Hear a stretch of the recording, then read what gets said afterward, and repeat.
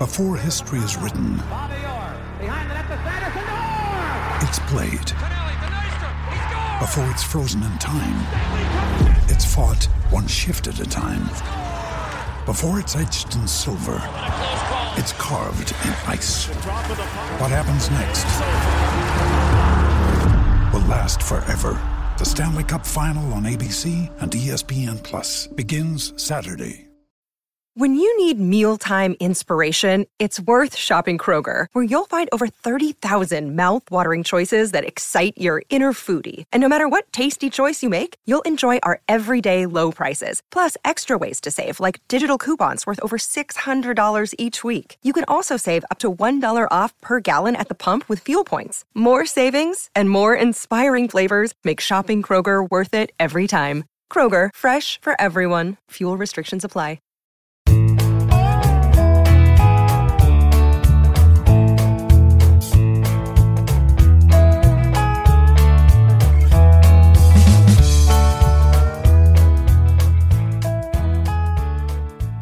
It's Wednesday, May 5th, and you're tuned into the Cleveland Baseball Talk podcast. I'm Joe Noga, joined by Paul Hoynes, our Tribe beat writer. Hoynesy, if you wanted to find somewhere to complain about Angel Hernandez for the next 20 minutes, you've come to the right place. Here we are on this podcast where we will talk about all things Angel Hernandez and his horrific umpiring, as was showcased last night in the Indians' 7-3 win against the Royals. Fortunately, it didn't cost the Indians anything, but there's the play that we will be talking about for a while. We're still scratching our heads over what Angel Hernandez saw, how they arrived at the decisions to place runners at different bases afterwards, and just what can be done about a guy who's so bad at his job, but nothing ever happens. Yeah, that was a strange play, and Andrew Benintendi still doesn't know what base he belongs on. He was hung up between second and third base for like 5 minutes. I don't think he knew what was going on. So it was just a strange play, And I guess Hernandez, he really didn't hustle out to right field from first base. He was kind of walking out there and lost the ball into lights, and that's understandable. Those are tough lights to lose the ball in, but I don't know. That was a really bizarre play and a ruling too as well. Right. Just to set the stage for those who didn't see the replay last night, in the third inning, the Royals had runners on second and third, and Sal Perez at the plate. Perez sent a ball in the air to right center field. Harold Ramirez and Josh Naylor converged on it and looked like one of them was going to make the catch. Neither of them did. The ball bounced off the warning track up against the wall and immediately to Naylor, who threw into the outfield.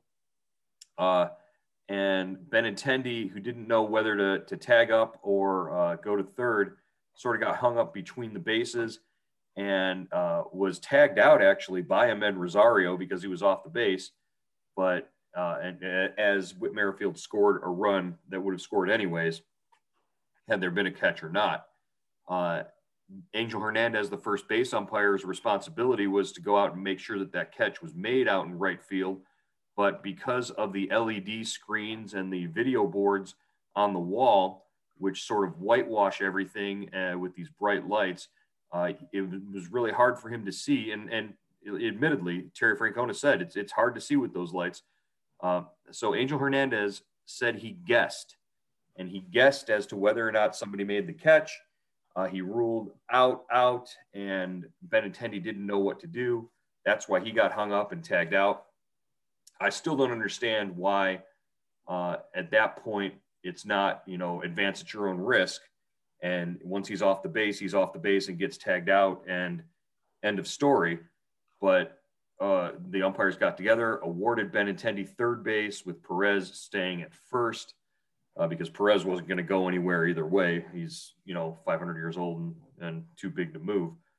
But just it sparked just another review, I guess, and a criticism of Angel Hernandez and his not only, just deficiencies in seeing plays to begin with, but then his inability to lead. And that was the crux of the judge's ruling against him in the federal court case where that didn't go his way, and we'll get into that later. Yeah, just I that was a lot, Hoynesy. I understand that was a lot. Yeah, that's just it's just a strange play, and I still don't really understand why Benintendi was advanced third base. That was a surprise, and I guess they figured. I mean, if they knew he dropped it, if they were going to try to position the players where they thought they'd be, I mean, Benintendi could have scored easy on that play, right? I mean, there's no question about that. Right, but Benintendi wouldn't have known that they dropped it until he's halfway. Let's say he goes halfway. He's going to be halfway. The most he could get was third base. I guess they assumed that, and that's correct. But when he's not safely on a base either way, when the ball is coming back to the infield, I don't understand why he's allowed to be safe after the play is over. We made a mistake. My bad. Here, you get a base. That doesn't make sense. If we're in the age of replay where if they come off the base during a steal from oversliding for even a fraction of a second, they're out. Then why isn't he out for not being on a base somewhere? That's the part that doesn't make sense to me. And what if Angel Hernandez said, what if he said, he didn't make up a call and just said no call? I mean, what happens then? I mean, maybe, or he just says the play's dead, and then maybe they convene and try to get something worked out. I don't know. I don't know what happened. Because Angel Hernandez has to make a call in the moment in that situation. He has to say something one way or another, safe or out, or that otherwise nobody knows what to do. Yeah. And you saw, Rusty Kuntz, the Royals first base coach, and Vance Johnson, the third base coach, either didn't hear or didn't know what the call was. People were looking around saying, what's the call? What's the call? And that's one of the reasons why Benintendi was hung up. But again, you penalize the Indians by saying, oh, well, I didn't make the call, or I wasn't loud enough or strong enough with the signal or whatever. And on the replay, you can see Hernandez walking out to the outfield. He wasn't sprinting. Yeah. He was making a casual, movement with his arm for the out because he didn't know. In the interview with the Pool reporter after the game, he basically admitted to guessing on the call, which you can never do as an umpire. You are at the top of your sport, and you've admitted that you guess and make up calls. You can't do that. And he then tried to say, well, I was, as everybody could see, I was blinded by the scoreboard. Well, yeah, but that's why you're, a crew chief on a Major League Baseball umpiring crew. You've got to do things like be in the right spot at the right time and hustle out there. And really, he just sort of Cadillaced it, and that's why we're in the situation we were in. Yeah, and it could have been, there was only one out at that time. Correct. So, that inning could have blown up in their face. It could have really hurt the Indians, and they were fortunate to come out of there with one run. And Hentges did a pretty good job. Sam Hentges, the rookie lefty, did a pretty good job keeping his composure and just kind of, limiting the damage there. A couple more thoughts on Angel Hernandez before we get into Hentges and the rest of the game there. Obviously, Angel Hernandez had just lost back in March his lawsuit against the league. He had claimed back in 2017 that he had been discriminated against, passed over for promotion to crew chief. And the league's contention was it was not because of anything racially based. It was based on his performance and his lack of leadership, basically, which was a prime example of what happened last night, that as to why he got passed over. This is why Angel Hernandez is consistently rated one of the worst umpires in all of baseball. Yeah, his reputation is not the best, and wherever he goes, it's like trouble seems. Something gets screwed up wherever he goes, and it's that's part his fault and just part of his reputation that just seems to follow him around, and that's hard to shake. That really is for a big league umpire. Well, Terry Francona got his money's worth in an argument afterwards, stayed out there and contended that Hernandez was wrong, and Terry Francona was mad, and he put his 2 cents in. But afterwards, like you said, Francona could only say things like, why does this always happen when Angel is here? And, I knew if I protested or did whatever, it wouldn't amount to much. A guy like Angel Hernandez has the job he has. And if they haven't fired him for being basically incompetent up until now, it's not going to happen. Yeah, and he said he thought about filing a protest, but the Indians win, the protest is gone. So that doesn't stand, and if you win the games. But still, who knows? He could have easily played it under protest. But I think I don't know. I think Tito's been around long enough that those protests rarely, if ever, get upheld. Right. As far as anything from the league, we'll wait to hear if there's any sort of release about this, but probably unlikely. They've probably told the Indians already, what should have happened, and you just move on and you live with it. Later on in the game, Angel Hernandez had a call overturned on an infield hit by Jose Ramirez, where he called Ramirez out at first base. It was obvious to everybody in the ballpark that Ramirez was safe. The Indians challenged. The review was, overturned. Not an uncommon thing to have Angel Hernandez overturned. But hey, he's behind the plate for tonight's game with Shane Bieber on the mound, which could be a whole nother mess. Yeah, in the first 2 games, Joe, just from being home and watching it on TV, the umpiring has not been great. They have that strike zone is moving around. I know it's a tired job, but it is low pitches, high pitches. We'll see if Angel can kind of reel it in and bring some consistency to the calls. Well, hey, and you know what? The Indians aren't the only ones who have reason to complain about Hernandez in this series already. On Monday, I believe it was Eddie Rosario bunting for a base hit, got the ball past the pitcher, and Nicky Lopez came in and made a nice play. But in order to make that play, he had to jump out of the way and avoid Angel Hernandez. And Nicky Lopez wound up flipping up in the air and almost breaking his arm on the play because Hernandez didn't know where to be in position and almost injured a player. So, again, just another in the long highlight reel list of things that are wrong with Angel Hernandez. I've gone on for 10 minutes about it. I've said my piece. I'm pretty upset about it because I come from a place of officiating and a little bit of a background, and I kind of understand and sympathize with umpires and referees, for getting the criticism. But when it's this bad, something needs to be done. Yeah, and I'm wondering, Joe, if he ran out to right field, is his head moving? Or does he have a better view if you're just taking it? If your head's not moving, if you're running and your head is bouncing up and down, do you have a clear path, a sight line on the ball? I don't know. Maybe if he's a younger man, I think there would be less of a question there. But no, when you're basketball officials, football officials, they move. It doesn't affect their vision or ability to see the ball or a play. They can keep their eyes on the ball basically when they're running. I don't think it should be a problem for a baseball umpire to run and make a call at the same time. Like I said, basketball officials certainly have enough vision to see while they're moving constantly in a game. So, poor mechanics is what caused that situation. Yeah. Poor mechanics and laziness, basically, by Angel Hernandez.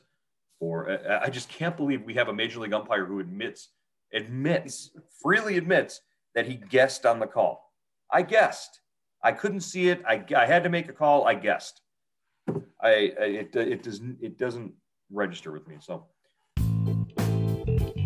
There's never been a better time to register for Indians Subtext and get all your Cleveland Indians news with updates from Cleveland.com reporters Paul Hoynes and Joe Noga. Get on board now by going to joinsubtext.com/Cleveland Indians. Our subscriber-based service gives you the latest news, analysis, and more from the Indians. For $3.99 a month, you get everything we're hearing from the team and the first word before things are announced. We text you big breaking news directly to your phone, even before it's up on Cleveland.com. And you can text us directly with your questions and opinions on everything from the team's name to that day's lineup. And it's the only way to get your questions and comments on the Cleveland Baseball Talk podcast. Why sign up? Hear from one of our subscribers. I'm Jeff Heinerson. I grew up there in Milan, Ohio, but I now live out in Idaho. I've been here for 40 years, and my son was born and raised here, and I got him as a birthday present your subtext. And I wanted to thank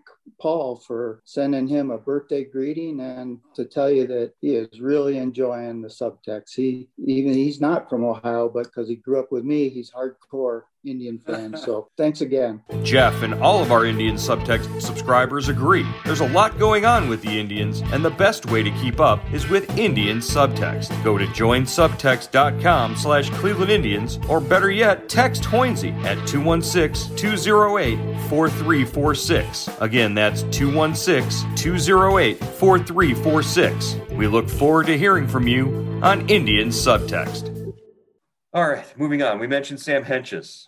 Sam Hentges started, he didn't start. He was supposed to start.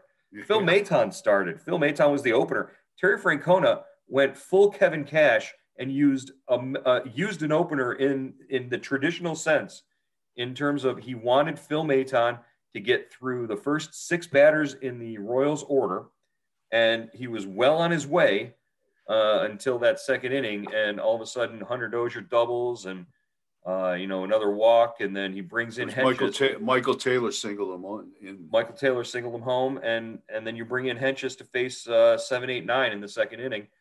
What did you see out of Hentges, and is there something there to build on moving forward? I like the way I think there is something. I think it's going to be a work in progress. I don't think this guy is just going to be the next Shane Bieber and just jump in there and start going 5, 6, 7 innings, that kind of thing, and striking 8, 10 people out a game. I think there's going to be a growing process. I think he's going to be a lot better, Joe, when he gets into a 5-day rotation. He's not coming in with runners on base in the second inning, in an opener type situation. I think they were just trying to make it as easy as possible for him. Like we were talking before the podcast, they wanted him to face, the bottom of the order, come in then, in the second inning or whenever. So, he wouldn't have to go through that lineup a couple times. So, I thought he had a good breaking ball. He had, great velocity, strike zone. I mean, he was a little inconsistent, with the strike zone, but I thought he did okay. Just hung in there, kept him in the game, and they were down 3-0, I think, when he left. Yeah, I think all of that will come. Remember, Shane Bieber wasn't Shane Bieber. His first handful of outings, he needed a couple of months to sort of get into the groove, but once he did, he was established quickly. His command was what sort of carried him through. Sam Hentges doesn't have that pinpoint command, so it's going to take a little more work to get there. I guess the rotation now is the question. That the last 2 spots in that order, Hentges and McKenzie, how long can the Indians go with sort of uncertainty in that until something clicks? And we'll see McKenzie on Thursday afternoon, but he's the clock's got to be ticking on opportunities for McKenzie to go out there and prove that he can keep the Indians in ball games. Yeah, and I think both those spots, and really, I don't know how many people are in the pipeline to possibly bring somebody up and help them out, because it looks like, I mean, they've got so many young guys. And McKenzie, I mean, this works for Hentges and all those guys at AAA. They missed all last year, so that their progress. They've been set back with it, with a year of missing baseball, or a year of activity. And McKenzie just coming off that weird start in Chicago. What? 4 walks, six strikeouts, 1 hit, 5 runs, 2 innings. You know, you're not going to see a pitching line like that again for a while. Hopefully not. McKenzie won't. So, and he's just, we haven't seen the ability for him to get deep into a game yet, Joe. I mean, I don't think he's maybe reached the 5th inning once. So he's got to be able to do that. He's got to progress. And, you know, there's a question about his velo. His velo is fluctuating, you know, 90, 92. It's not consistent. And I know he loves to pitch at the top of the zone, Joe. And it's all right when you're 90, 91 and you're right at the top of the zone or a little above it and they're missing. The hitters are missing, but if you drop down and you're still throwing there, you're going to get hurt. And, you know, we've seen that. We saw that in Chicago. Right. Yeah. That's when he's most effective, is when he's, you know, mid 90s velo at the top of that zone and can throw the good curveball. We haven't seen that in his last several outings. So don't know if it's something mechanically or if there's something there physically that's wrong. Obviously a guy who's suffered through a lot of injuries and come back and, you know, made it all the way back, but just how healthy is he right now? It could be a question mark for sure. One thing that's helped the Indians the last 2 nights, scoring late in the game, something they've become sort of proficient at over the last several ball games, and they lead the league, or are among the league leaders in batting after the 6th inning and scoring runs after the 6th inning. They've, you know, the number escapes me right now, but it's pretty high in terms of their scoring average after the 6th inning. You saw it again last night with 4 more runs after the 6th. Jake Bauers coming through with a 2-run home run. But really the story of the game, Harold Ramirez, playing in only his 2nd game in center field for Cleveland, came through with a couple of hits, a game-tying single in the 6th, and a go-ahead double in the 8th. That scored for Emil Reyes. Yeah, that was a great piece of hitting in the 8th inning there, Joe, when he went the opposite way right down the right field line to give him the lead. You know, he's the 4th different guy that's played center field for the Indians this year. Outside of Luplow, he's the guy. He looks like he's the best hitter as well. Now, all he has to do is catch the ball now. So I don't know about that's a question, but you know, they activated him for this Kansas City series because they were facing 3 left-handed starters, and he certainly has swung the bat well. You know, Francona said he can hit a fastball. He's showing that. I don't know where he goes from here. I don't even know if he's in center field tonight. Maybe if Luplow is healthy, he'll move over to center, and Rosario could be back in the lineup in left. But he's certainly an interesting hitter, interesting player, Joe, a guy that, you know, has opened some eyes, and, you know, he's given them, he's added another bat to that lineup where they desperately need it. And that's how desperate they are at this point. Is it's only 2 games in, and he's already generated some buzz. Oh, maybe they've found the answer here with him. It's only after 2 games. I mean, he could go hitless for his next, you know, 3 appearances or whatever. They're so desperate to have that hole in center field filled. And so, yeah, Ramirez has at least earned another chance, at least one more chance to start in this series at some point. And Bauers last night, the home run, the pinch hit home run, 2-run shot, his first in 69 at-bats dating back to 2019. Kind of felt good for him. He was excited about it, fired his batting helmet down the tunnel after he got into the Indians dugout. And Tito mentioned it was good to see a smile on his face, like he had been, you know, weighted down by the fact that he wasn't producing runs. And he said so after the ballgame. Yeah, that was good to see. And, you know, I just like kind of where he's at right now, Joe.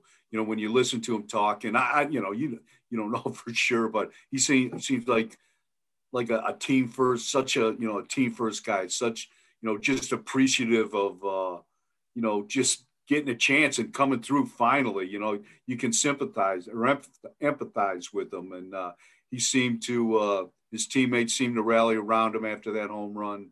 So that's good to see. Bring some energy to the ballpark, to the team, and maybe this gets him going because he has been hitting a little bit. Has been hitting better lately. He's not an automatic out like he was at the first part of the year, the first month of the year. Yeah, that's true. All right. Well, like we said earlier tonight, Shane Bieber on the mound, Brady Singer, the opposition for the Royals. Could be an interesting night with Angel Hernandez behind the plate. Could be an interesting night if the Indians get a chance to take advantage of a young pitcher who, is a high prospect, but the last time they faced him, he almost no-hit them in Cleveland back last season. So so his confidence will definitely be up for sure. What to expect tonight when Shane Bieber goes out there and tries to make it 19 games in a row with at least 8 strikeouts. I think they're in a great spot right now, Joe. This is, if you look at, I think they've won, they go 2-1 against the Twins at home. They end that the last homestand, 2-1 in Chicago. They're 2-0 here. They've gone from 4 games out to 1 game out in the Central.